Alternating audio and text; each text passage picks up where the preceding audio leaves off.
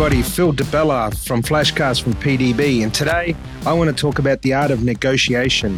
I was fortunate enough to go and fulfill one of my dreams and study at Harvard University, where I did a certificate in strategic negotiation, and I wanted to share a little bit about obviously not what I learned there, but also my thoughts and some of my experiences in negotiation. Remembering that everything we do is a negotiation, whether it's in our family, personal, professional life.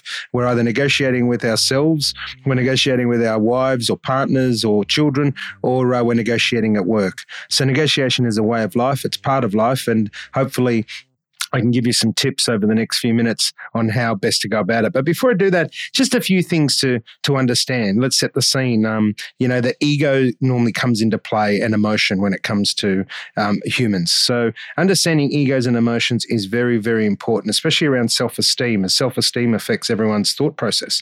Low self-esteem can cause negative thoughts, and positive self-esteem can make people do amazing things. Our brain goes into fight or flight mode when we're confronted with things. So again, the ego and the emotions kick in. So I find that in negotiation situations, we've got to make sure that we get our ego and emotions in check. The other thing is to remember to separate the person from the emotion, is trying to understand why somebody is getting emotional or egotistical. So it's really important to separate the person from that.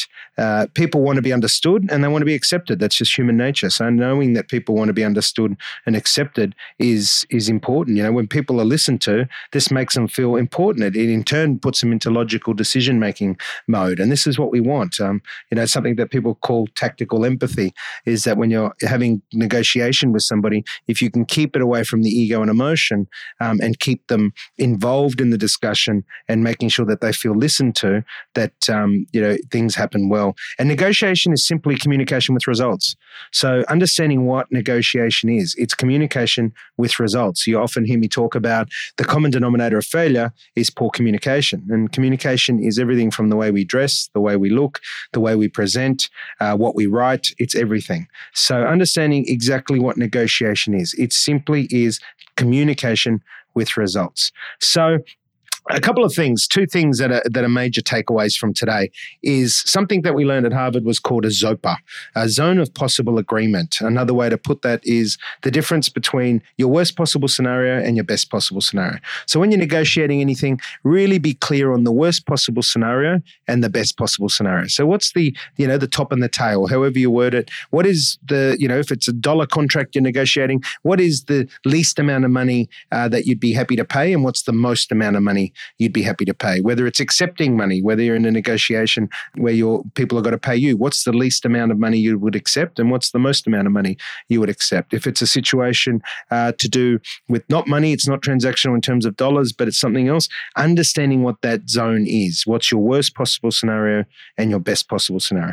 The next one is that there's three levels of discussions. And again, Jim Zabinius, who's the head negotiator for Estee Lauder, and he's also the wonderful man who runs the Harvard course, says that there's three levels of discussion. There's discussions around power, rights, and interests.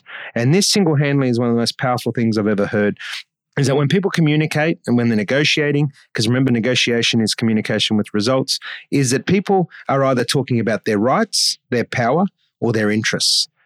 And he states that the best success and the time that you can get 100% success is when you're discussing things in people's interests. When you keep all discussions at the interest level, you're guaranteed of success. And that means not only your interests, but their interests. Understanding what other people's interests are, as well as understanding what your interests are.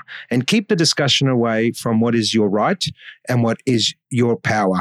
And you'll find that next time you're in a discussion with someone, if you just remember that, interests, rights, and power, you'll easily be able to identify when someone's taking a discussion down the road of their rights or their power.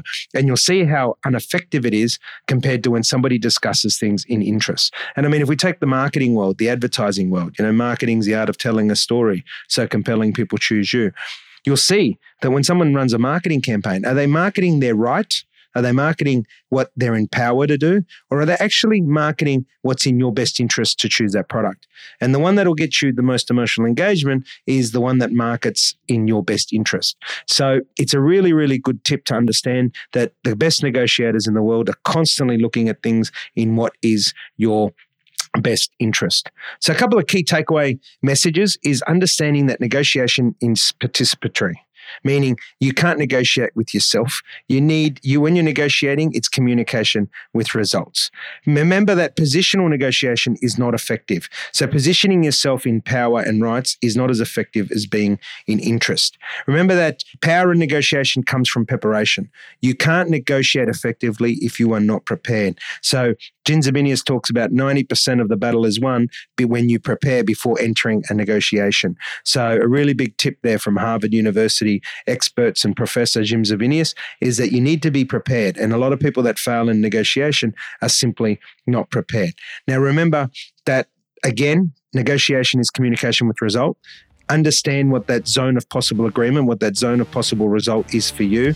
Keep discussions at the interest level. Remember to keep it away from ego and emotion, and go and be the best you can be. People's limitations are often self-imposed. Until next time, I'm Phil DiBella, and you've been listening to Flashcast by PDB.